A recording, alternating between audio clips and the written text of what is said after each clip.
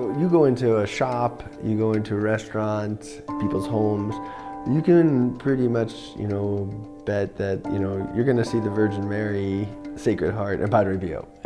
That's where he ranks. Any bar you go into or any restaurant, behind the cashier, you always have an image of the Sacred Heart of Jesus, something of Mary, the Immaculate Heart of Mary, or Our Lady of Pompeii with the Rosary. Of course, you have the Pope somewhere there, but then you also have Padre Pio. It doesn't matter, and like in people's homes, even if someone's, it's kind of crazy how famous he is. He's a rock star. Today we're talking about St. Padre Pio, and I think it's pretty clear he's one popular guy in Italy. And just in case you haven't heard too much about him, or you want to know more, we're here to fill you in on this faithful and humble mystic, and hopefully whet your appetite for more information and a deeper relationship with this great saint. My name is Annie Daniel, and this is For All the Saints. It just shows this, they just wanted so much, they wanted a piece of him, I mean, he was a rock star.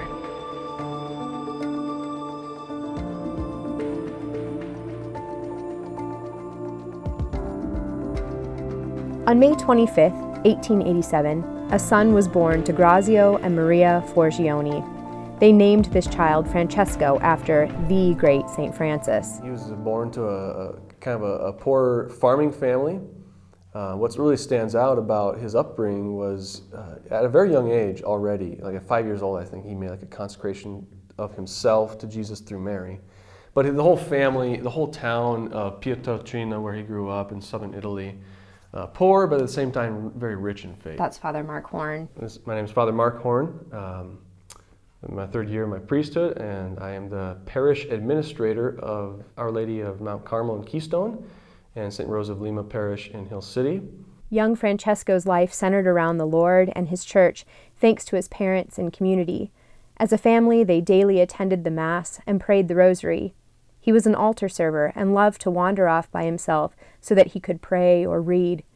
But even with this reverent upbringing, it was clear that this boy was being shown extraordinary graces from God. It is said he was surprised when he discovered that not all of the other children could see their guardian angel, or Jesus and Mary, because not only did he have those visions, he conversed with them as it was a normal part of his life. At 10, a Franciscan Capuchin visited the area, and Francesco announced to his parents that he wanted to be a friar with a beard. He discerned that he wanted to join, but he didn't have as much of an education as they wanted him to have, so his father went to the United States to earn money for him to be able to go to school. Early in 1903, when he was 15 years old, he joined the Order of the Friars Minor Capuchin, taking the brown habit of the order and the name Fra Pio after the patron saint of Pietrelcina. A year later, he took his first vows of poverty, chastity, and obedience, and immediately left by ox cart to travel to Assisi for the 6 years necessary to study to be ordained a priest. This God willed to happen, and in 1910, at the age of 23, Fra Pio was ordained Padre Pio. Within a month, as he was praying, Jesus and his Blessed Mother appeared to him and gave him the wounds of Christ, the stigmata. This occurrence was confusing to those around him, and Padre Pio felt drew too much attention. Because the first time it happened, he really didn't want it. He begged the Lord, I want to suffer for you. I want to suffer in union with the church. I don't want this attention. Take this away from me. And he did, and it left him for a while. The wounds healed, and the mystical life of Padre Pio was hidden once again. He was sent to the friary in San Giovanni Rotondo. No, it's on the East Coast. It's almost straight across from Rome. It's pretty directly straight across on the peninsula, but it's on the eastern side of that, and the rocky, coast. And in 1917, with World War I raging, Padre Pio was drafted into the Italian army. He served in a medical corps for 7 months, during which he was very ill. In July of 1918, Pope Benedict XV asked the world to pray for an end to the war. Padre Pio offered himself as a victim for the end of the war. Days later, he had a vision in which the Lord pierced his side. Then... he received the stigmata, he was 31 years old. It was in September, it was on a Friday.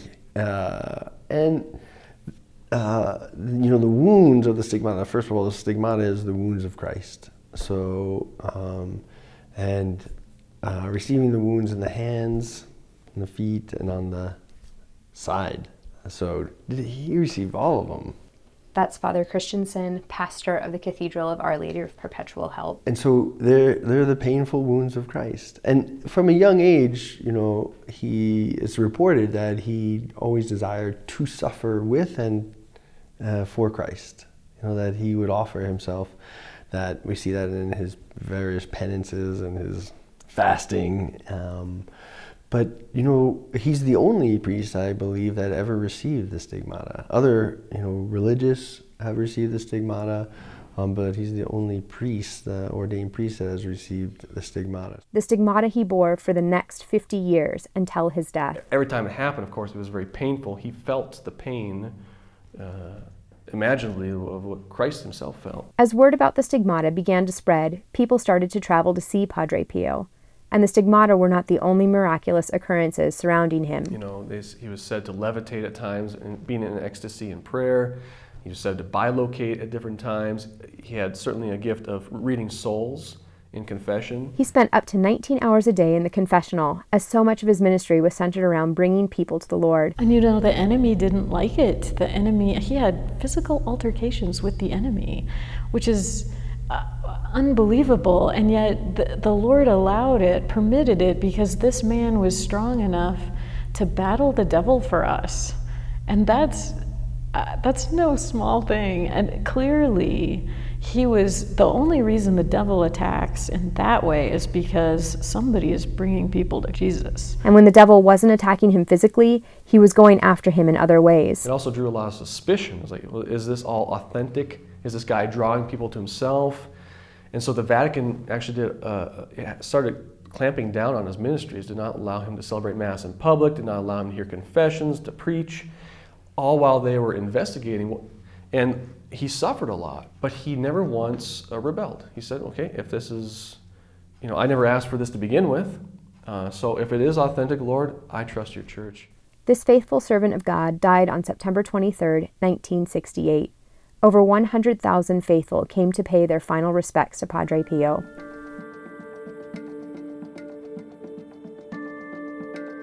In fact, San Giovanni Rotondo, Padre Pio's final resting place, is the second most visited Catholic shrine in the world, coming in second behind Our Lady of Guadalupe in Mexico City. When I made a trip to Rome with a group of people, we were scheduled to go to the shrine of Padre Pio, and to be honest with you, I was a little nervous because I do not like crowds, and so I was nervous about how crowded it was going to be, and whether I was going to just be packed in or be able to rest and pray there or see anything. That's Susan Safford, Director of Faith Formation for the Diocese and Consecrated Virgin. And then right before we left, we heard the word that on the day we were scheduled to go to Padre Pio's shrine was the day that John Paul II was going to be beatified in Rome in St. Peter's Square. So then we sort of thought, we should switch gears and go to the beatification. But they couldn't work it out. It was just too last minute. And in the end, I think that was all providential because it was so crowded at John Paul's beatification. And I think there's no way we could have gotten in even to that. But what it did was it lightened up the crowd over at Padre Pio's shrine, making it a little bit easier for us even though it was still crowded that day, but it was, I think, nowhere near the crowds that they normally have. So that was a great blessing for me to be with the Lord and to pray to John Paul II, who loved Padre Pio at his shrine. So that was a great experience for me to be able to do that, to be there. Honestly, what really stood out was the museum where they have everything of Padre Pio's. And when I say everything, I mean everything. Everything he owned or touched or stood near to, I think, was in that museum. Here's the screen that was on the window in his cell. I remember seeing that and thinking, what? And then they had I'm probably exaggerating, but it was like the gum wrapper that we found on the floor of his cell. Here it is, framed. I mean, everything, because they had such this amazing love for him. And I was laughing about it when I saw it, but then as I thought about it, I thought, it is just like, I have my grandmother's 2 porcelain boots. She collected porcelain boots and shoes.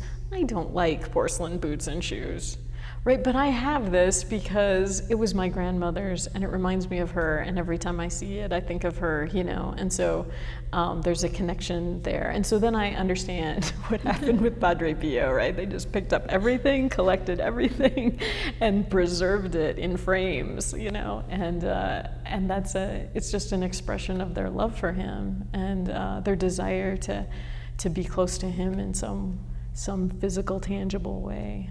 They go, of course, to pay their respects to Padre Pio, to ask for his intercession and to see his relics. Just the word relic comes from the Latin reliquia, which means a remnant or a remain of something. And so when we're talking about relics in the Catholic Church, we're obviously talking about the remains of the bodies of saints or some object that touched the body of the saint or that the saint used in their lifetime. Something that's left here after that saint's death. And now knowing that that man or woman is in heaven, brother or sister in heaven praying for us, the remains are important to us because God used their bodies and the things that they used in this life to make them holy. And now through them, there are opportunities for us to be inspired in our own faith, to become holy ourselves. And in addition to all that, there's been many recorded examples of miracles, miraculous healings happening through these relics or these remains of the saint on earth. The tradition behind relics is found in Scripture. And even in Acts 19, we see that God did extraordinary miracles by the hands of Paul, so that handkerchiefs or aprons were carried away from his body to the sick, and diseases left them, and the evil spirits came out of them. So we see, even while he was alive, St. Paul's aprons and handkerchiefs were taken, and they had healing properties to them, or people received healing by means of these physical objects that touched this holy man's being. God obviously works his graces through our bodies in this life. It should be no wonder that if someone is truly in heaven, that their remains here on earth, God can work wonders and miracles through them after death. Padre Pio's relics continue to be relevant to the faithful, but the story of his life and his holiness continue to have far-reaching effects today. My exposure to Padre Pio kind of started actually the year before I entered seminary, and I actually watched a movie on him. I forget what it's called, Padre Pio Miracle Man or something, but it's in Italian with English subscripts. I remember it just kind of drawing me to a greater desire to the priesthood. I was already had that desire in my heart at the time, but then looking at his life, even though I knew that there's a big difference between me and him, even without all of his the miraculous things that surrounded him, he was just a good priest. He loved the Mass, he loved confession, had a great zeal for the salvation of souls, but above all had just a deep, burning love for Jesus. I remember watching that movie and especially those aspects of his life, of just his fidelity to holiness and whatever God was calling him. That was my first experience with him. 2 things that are part of my daily life as a priest. The first would be his reverent celebration of the Mass, and how many people talk about how he celebrated the Mass, and really himself having this deep kind of communion and mystical experience during the Mass, and how that drew other people to the reality of Christ. And it seems to me, ever since I heard that, years ago, even as I was a seminarian, that to be a priest is to celebrate the sacrifice well and to draw other people to that encounter with Christ. First, having that encounter yourself. And then the second thing would be his kind of imitation of John Vianney, if you will, and his countless hours in the confessional and the fruits of people that had the experience of having the sacrament with him, celebrating the sacrament of reconciliation with him, and how he really helped them to see their sins to the mercy of God. It sounds like from many stories that he wasn't afraid to tell people what was going on, and also how they could turn to the mercy of God. So yeah, I think those 2 things are the cornerstones that I would see of his life. His celebration of the Mass, celebration of the sacrament of reconciliation as a priest. He reminds me a lot of St. John Vianney, who is one of my favorite saints, just in the way that he was available to people to bring them to Jesus, to bring them, to reconcile them to God, really. I think of him in the confessional mostly, I think. I don't think so much about the stigmata that he had, even though that was a lot of what drew people to him, I think, that mystical part of his spiritual life. And of course, there are a lot of detractors who thought it wasn't real or whatever, but when you see his life and you read about his life and see the fruits of his life, how can it not be the Lord? That's clear, I think, that this was God who was working through him and in him.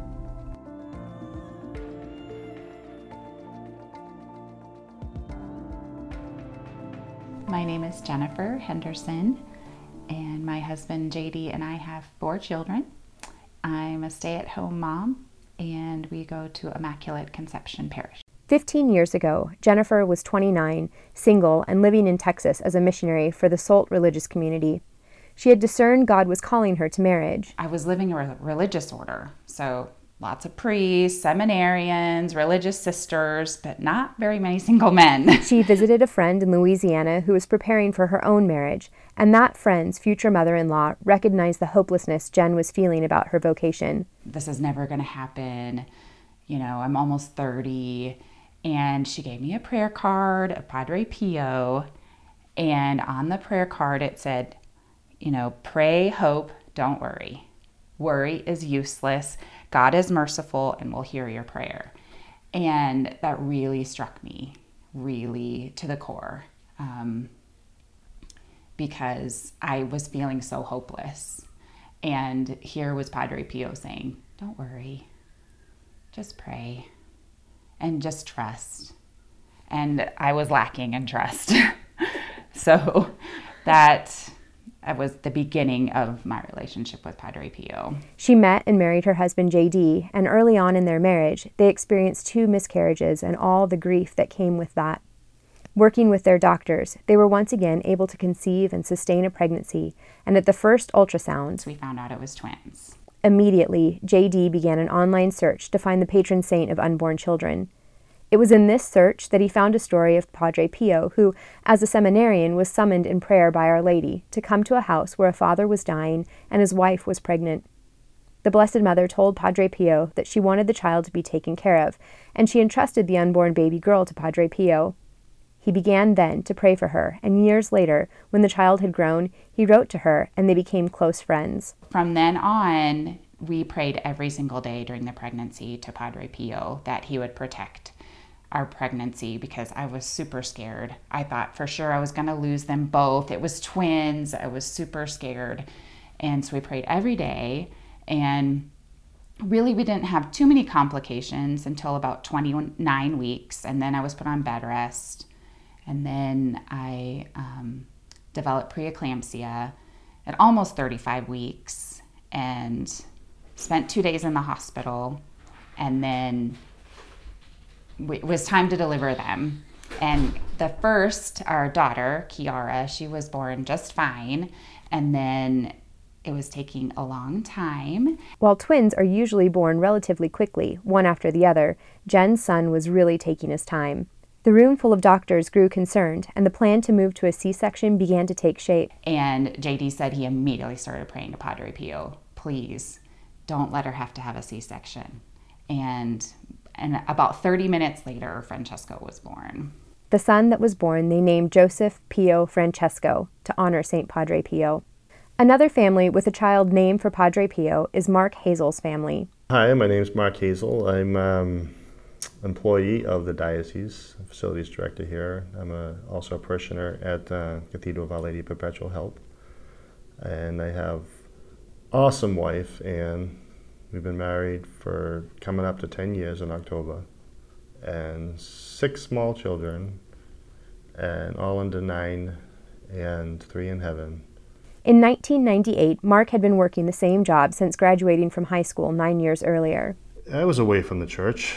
I wasn't following my faith. My grandfather prayed a lot for us, our family. Especially, I know he prayed a lot for me because I needed it. Trying to figure out what he should do next, he considered law enforcement as his family was involved in that line of work, and he wanted to do something that had an influence. God was at work here, making a way for him to enter the police force and ultimately placing Mark on his hometown's force. At the same time, God was moving his heart. And I just started watching it, not on TV. She wore a full brown habit, and I just thought she just drew me in. And everything she was saying, it was like speaking to me. It was like, what? Okay. Of course, that nun in a brown habit was none other than Mother Angelica on EWTN. It wasn't long before Mark discovered EWTN radio and things really began to change. One day I got a call, I was in my sector, and I got a call from an unknown medical. And, and you just go, those are the worst. You don't know what you're going into and what it's going to be. And they said the ambulance was rolling on this one, so I got there quick. I was right down the street, actually. So I cracked the door, it was open, and I remember yelling, police, police, and I hear a strange voice say, over there. So I'm like, okay, so I went that way. Mark found a person in danger of death, and he began medical intervention immediately. Once the ambulance and its crew arrived, they took over and transported the person to the hospital. However, because Mark was the first on the scene, he stayed back to gather information about the situation so he could file the report. So I went over to where I heard the voice. It was in a living room. I walk in the living room, and the first thing I see is this big statue of Our Lady. And where I was at, how do you describe that? Like where I was at spiritually, emotionally, everything in my life, it was like walking into, it was a peace-filled room. The holy reminders all over the other different things, but that's the first thing I saw. I remember walking in and seeing Our Lady of Grace, a big statue, blue, beautiful. Like, oh. And then TV right next to Our Lady, Mother Angelica. She was awesome. Also in the room was a woman named Mary who was unable to move due to a debilitating disease called progressive supranuclear palsy. This rare condition affects movement, balance, eyesight, swallowing, and makes speech difficult and painful. I try to put it together. I'm like, well, you can't get up, you can't get to the phone, and what'd you do? And she told me, and I can hear it today. She says, I couldn't get up to do anything, so I prayed to Padre Pio, and the Poland Spring driver came. And I looked, I said, Mary, Padre Pio heard your prayer.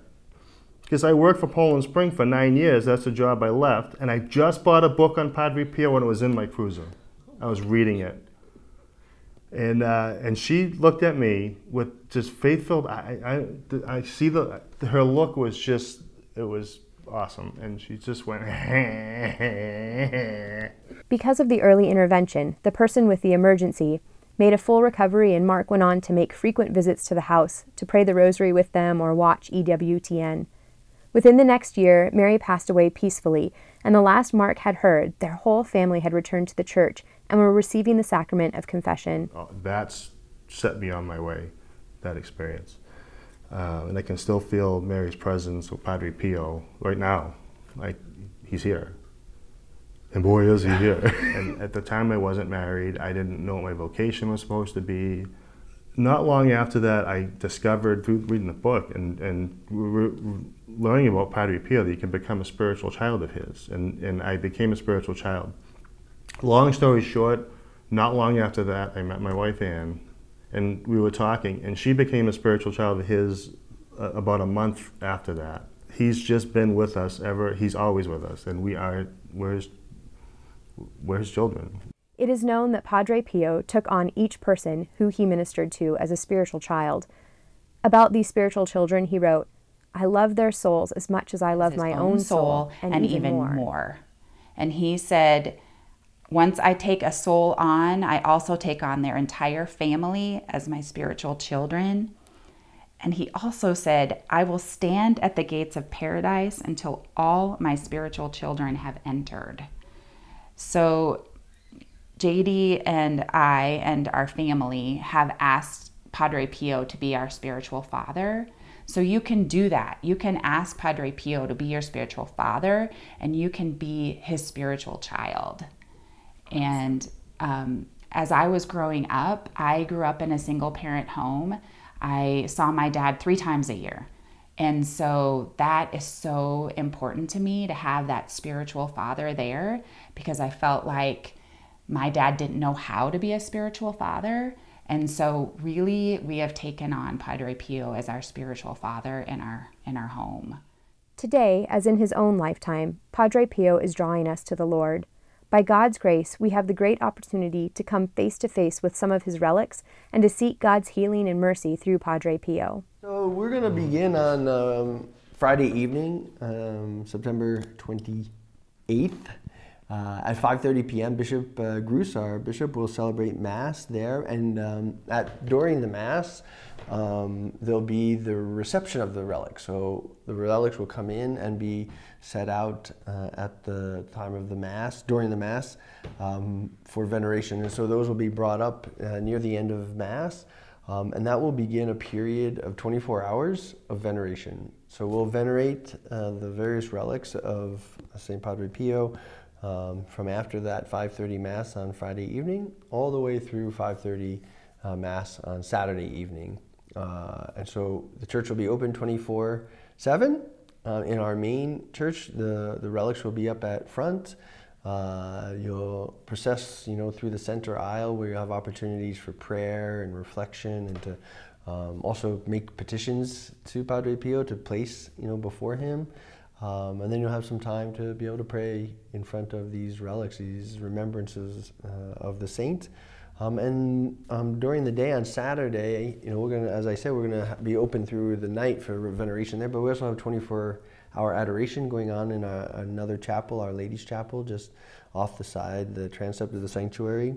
But the next day, we'll begin with the 8 o'clock a.m. Mass, and also in addition to that, we have a sung rosary at noon, we have the Divine Mercy Chaplet at 3 p.m., and finally, we'll conclude this 24 hours of veneration at the 5:30 Mass on Saturday evening, again, with Bishop Gruss. Special will be available for 3 hours on Friday, and then all day Saturday leading up to the 5:30 Mass, so from early in the morning till the evening as well. We also will have, at various times throughout the day on Saturday, healing prayer teams that will be available to pray with people, to pray over people. Again, a great gift of Padre Pio as a sacrament of reconciliation, but also his tremendous gift of prayer. And so we've had prayer teams here at the cathedral for several years, and it's going to be exciting to have people have that opportunity to pray, be prayed for, be prayed over for any kind of healing that they might need in their lives or their lives of their families. So in the case of the cathedral that we're receiving, we'll see his tunic that he wore.